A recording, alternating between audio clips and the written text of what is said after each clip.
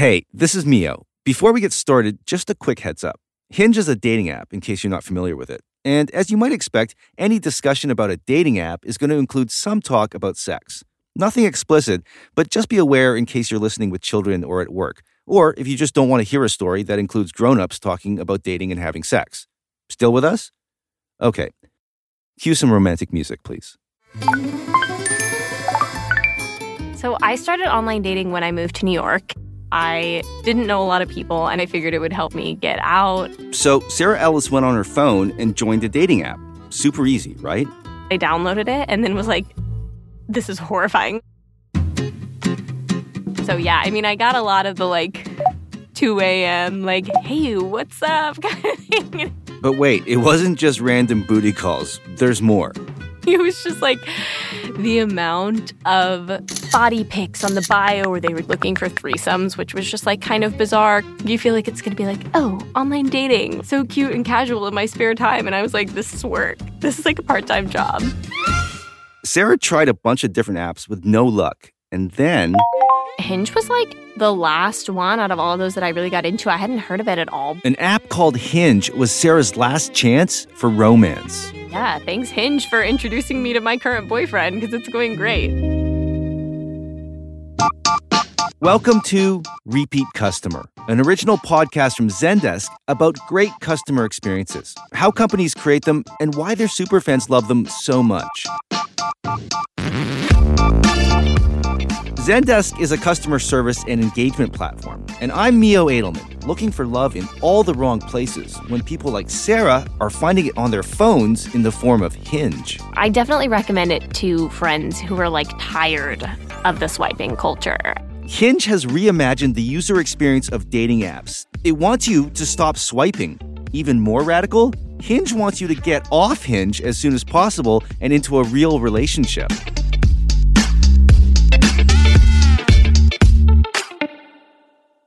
The role of digital dating in comparison to maybe even 15 years ago has completely just exploded. And so it's rare, I think, that people actually say that they meet people in real life anymore.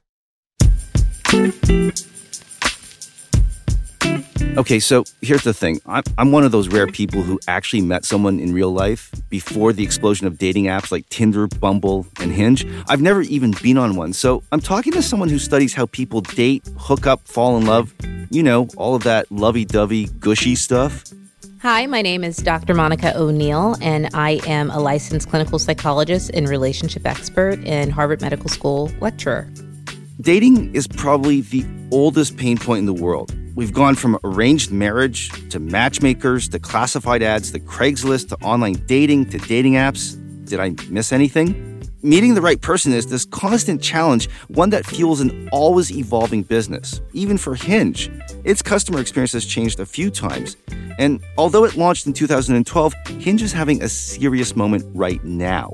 Marriage announcement sections of newspapers are full of newlyweds who say they connected on the app. Even a guy running for president, Pete Buttigieg, met his husband on Hinge. The key here is that people are finding lasting relationships on their phones, which is not what we've come to expect from mobile dating apps.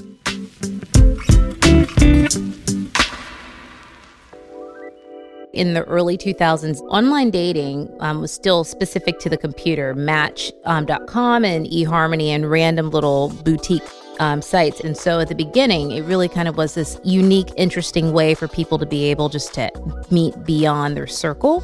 People would actually have to go online. They would have to upload a photo that they would have to somehow figure out a way to download from their digital camera or scan in. You actually had to read through people's profiles to decide whether or not you're a match. For the most part, you really had to spend a little bit more time investing in getting to know somebody. By today's standards, online dating took way more time and consideration, and you had to pay. But it was worth it for busy professionals and for people just getting back into dating after, a divorce. At the time, no young people used dating services. It was totally unheard of.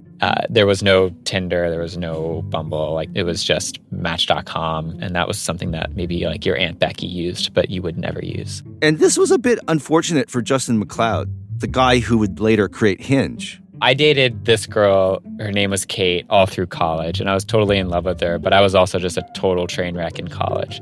And we sort of broke up at the end of school and went our separate ways. I moved to Washington, D.C., and just compared everyone to Kate.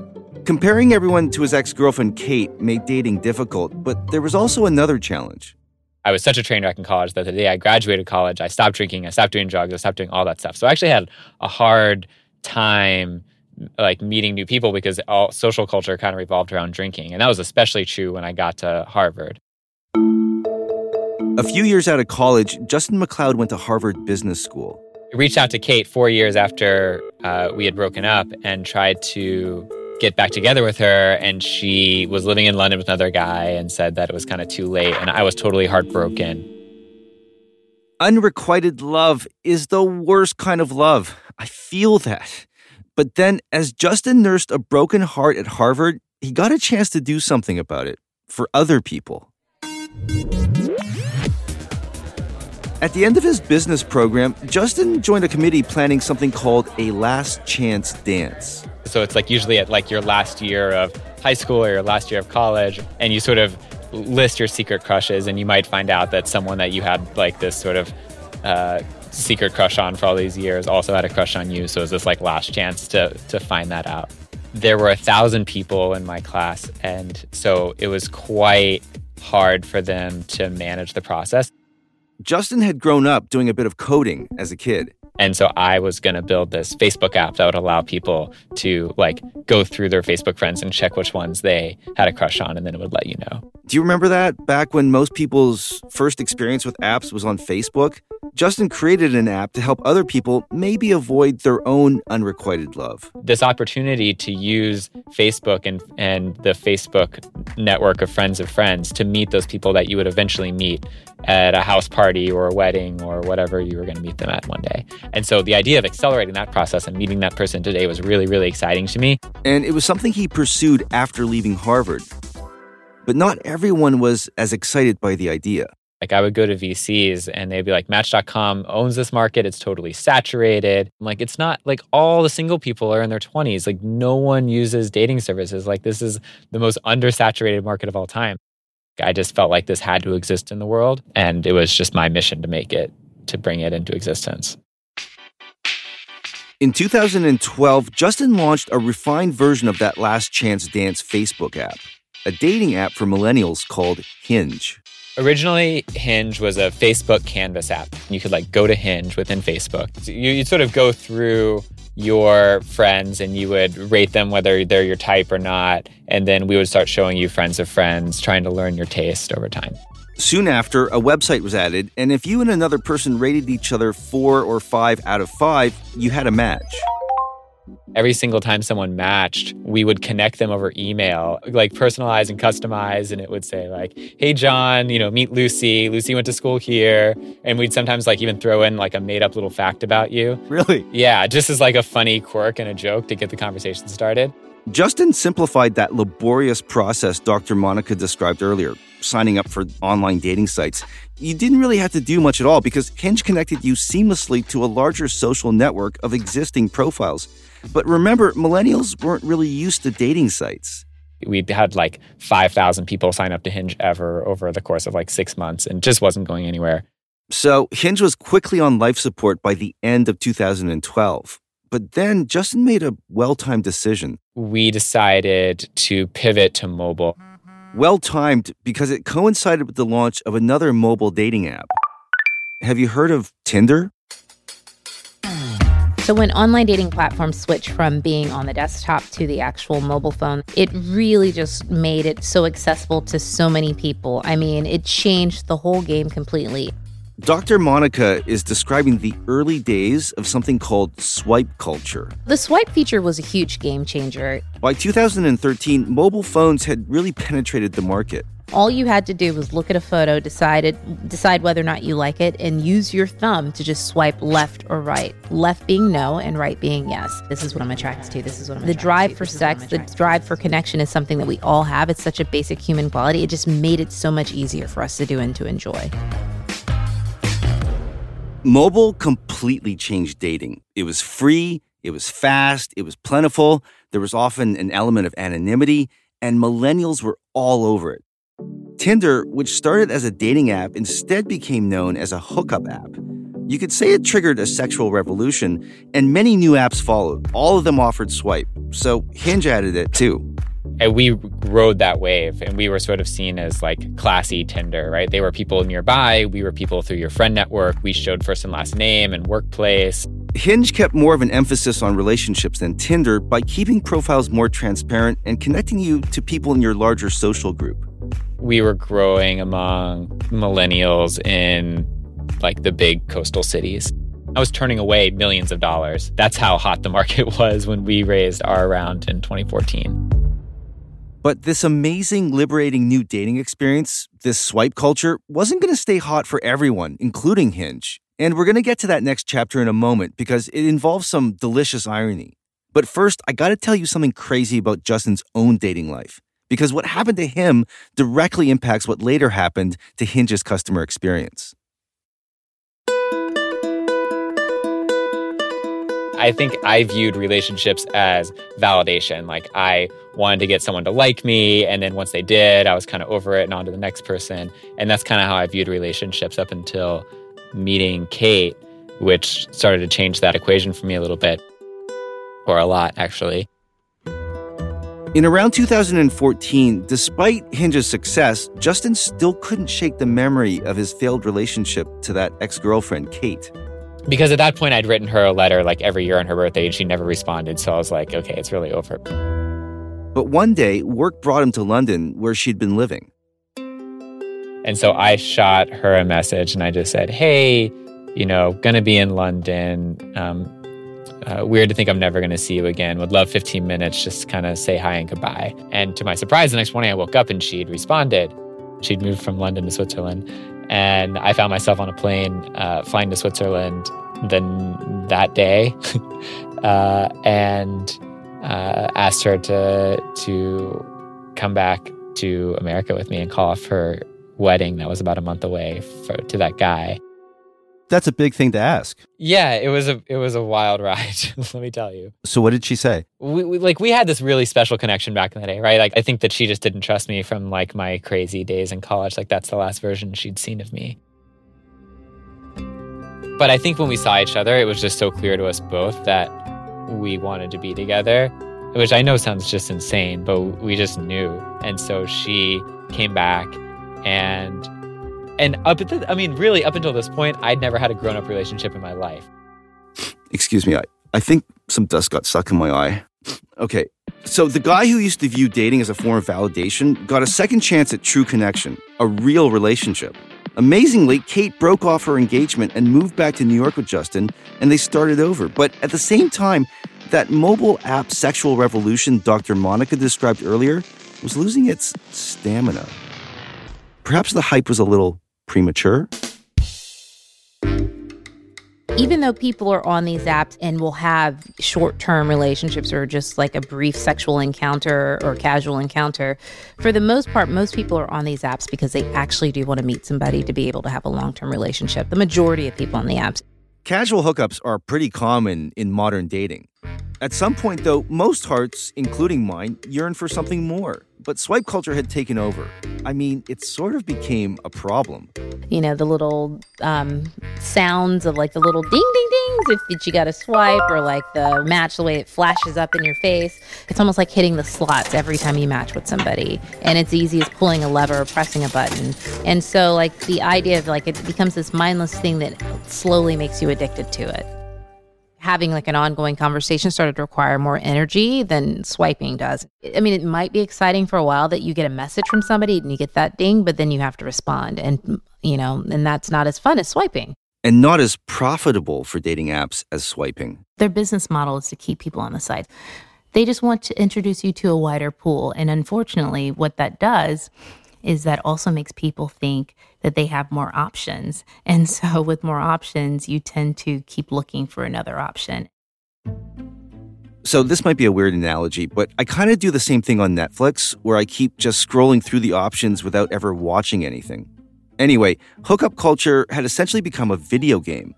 And here's the irony. Millennials are the group who are having the least amount of sex compared to any other generation. They have all the tools available to them, and they're still having the least amount of sex because they are least likely to be in relationships as well. You have the most sex in a relationship. You know, you have the ability, I guess you can have sex every day with anybody you want, right? But like when you're actually with somebody, you have access to sex more often than not.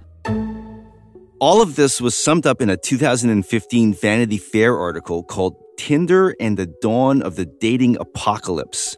It was an alarm bell for some people in the dating industry. We just were not serving our users. Like I started this because I wanted to help people connect and find relationships. But by mimicking the user experience of other dating apps with things, like Swipe, Hinge had started working against its own mission. At the end of 2015, early 2016, that's when I decided to really tear the whole thing down and rebuild from scratch to what Hinge is today. But the challenge was pretty clear. How do you compete against the Tinder monster if you stop playing its game? I think as a company, if you're truly focused on long-term success, your primary measure should be how well you're serving your customer and not how fast are you growing or what are your sort of internal success metrics. If you get too focused on those internal metrics of growth and monetization and engagement, and those are the metrics that you measure in the world of apps, you can very quickly lose sight of why you exist in the first place as a company. In 2016, Hinge refocused on its core customers and relaunched the app with a renewed commitment to getting users out on dates. That completely changed the design of the app. We developed deeper profiles that had a lot more information on them and required more of users to participate. You actually had to go through a sign-up flow and answer these prompts, things like qualities I'm looking for in a +1 wedding date, or 2 truths and a lie is a great one because you know instantly how to start that conversation. You know to guess which one is the lie. And so it's a great way to get people chatting. This is all great, but if I'm funding Hinge, I'm probably thinking this is a risky move. We were okay losing 20% of our users during that process because those are people that we assumed weren't really gonna be willing to put in the effort, and finding a relationship takes effort.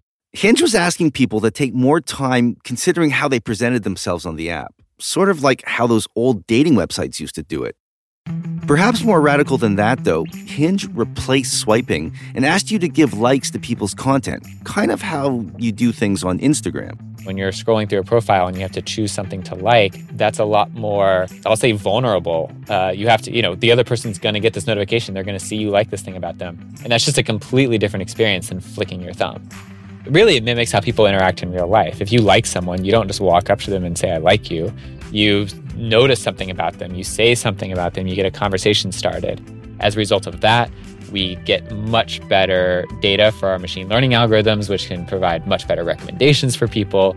It just goes on and on. We show you who likes you up front, so you don't swipe or you don't like someone just to see if they liked you back, which also creates a ton of engagement, but isn't really, that noise in the system is really bad for learning your taste or for helping you focus. We added most compatible, which is the one person a day that we think that you're going to like who's going to like you back so that you don't get overwhelmed with the amount of choice. We introduced We Met, where we actually ask you about your dates after you exchange phone numbers so that we can better your recommendations over time as we learn your taste about what types of people you like when you actually get out in real life. And you find it effective? Yeah, so actually, most compatible people are 8 times more likely to go on a date with that person than they are relative to other people we would show them. And that's why, our users are only spending 6 minutes per day on the app, and yet we're setting up now a date every 4 seconds. 3 out of 4 dates, people want to go on a second date. These days, Hinge has even taken the unusual step of working with someone they call an anti-retention specialist, a consultant who helps them help you actually get off the app as quick as you can. This reminds me of brands like that outdoor gear company REI that encourage you to recycle clothing and not buy so much stuff. The other thing Hinge has done that I find fascinating and that we haven't really touched on before on Repeat Customer is it's seriously altered its interface to complement other aspects of the relaunch. we really tweaked the app to get rid of any feeling of gamification, like no bounciness, no explosions. Even the things like when you tap the like button on someone's photo, like it used to sort of like pop and bounce and then like land on the screen, and then you would fill it out, and then it would sort of like, again, like zoom out and then zoom in and then disappear. And now if you look at it, it's just very gentle movements, fades, resizes that I think just makes it feel really clean and simple, but not so like gamey. I get how losing the bounciness and explosions lessens an app's gamification, but Hinge's redesign went deeper than that. Right from the get-go, it feels obvious to me that they are going for more of a kind of like almost like an emotional kind of feeling to it. Which is why I've asked Chris Stegner for some guidance. He deals with this stuff every day at his digital agency called Very Big Things. Yeah, UX can have a huge effect. It's through a lot of subtle things. The colors are very calm colors. They aren't, I'd say they're the opposite of kind of like your traditional passion colors, which passion's very tied with anxiety. Even those, the serif fonts, it's a softer font. And even if you look at like the layouts of the profiles, they're big rounded corners on images and so forth, and on the text boxes. I mean, you could think of it the same way as, when you're decorating a house, there's soft furniture and there's hard furniture, and some feels stark and other feels like, I just want to curl up in that. Chris also points out changes to what used to be the red delete button. Especially a red X. I don't know of anything that can really bring more emotion than a big red X, So subduing that down to just simple grays, and even putting it kind of like off to the side in the lower left-hand corner, which is almost one of the least used corners, it's all just, lends itself to that calming, getting people to focus more on, the potential of the relationship instead of, maybe the game of it. Overall, it's actually a really simple app. There's very few screens, and we always try to push people to do is let's focus in on the core thing that we're trying to do and just get rid of all the distractions. And but it's amazing how much time they probably spent on those, like, what look like probably 6 primary screens, and there's probably another 40 screens that are like hidden screens. But for the most part, it's pretty simple. A simple app that still conveys a lot. The profiles, how they set them up, is different than I've seen on other ones.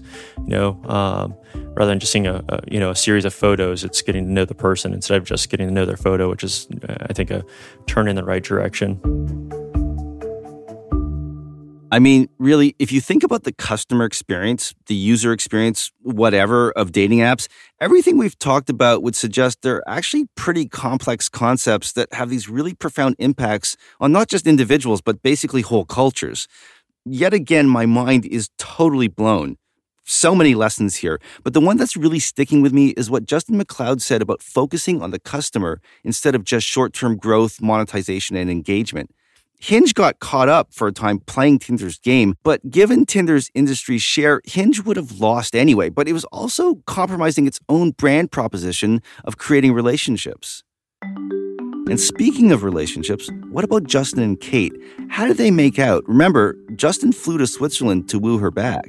She moves into my apartment day one. It's in my 340 square foot apartment in the West Village. And that was like the beginning of like me having my first real adult relationship and realizing what kind of vulnerability that takes and what kind of patience that takes. And it's been like the most incredible journey. But I think that was not uncoincidental that this happened about 10 months before I decided to reboot Hinge to what it is today, because I learned that this is not about validation. This is not a volume game. This isn't about just finding, like, burning through as many people as you possibly can until you find like your perfect fit.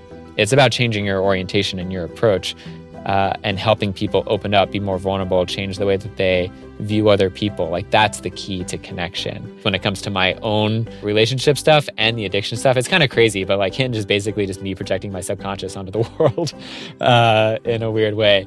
But I've taken a lot of my own personal life lessons and built them into this app for sure. Oh man, some more dust just got in my eye. Let me just...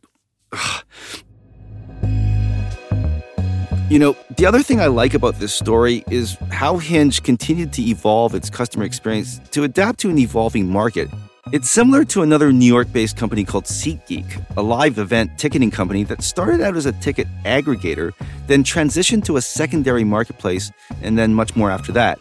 We're going to look at them in the next episode. But while you wait for that one, please leave me a review or check us out at zendesk.com/repeat customer, where you can also get tips on how to up your company's customer service game, because the best customer experiences are built with Zendesk.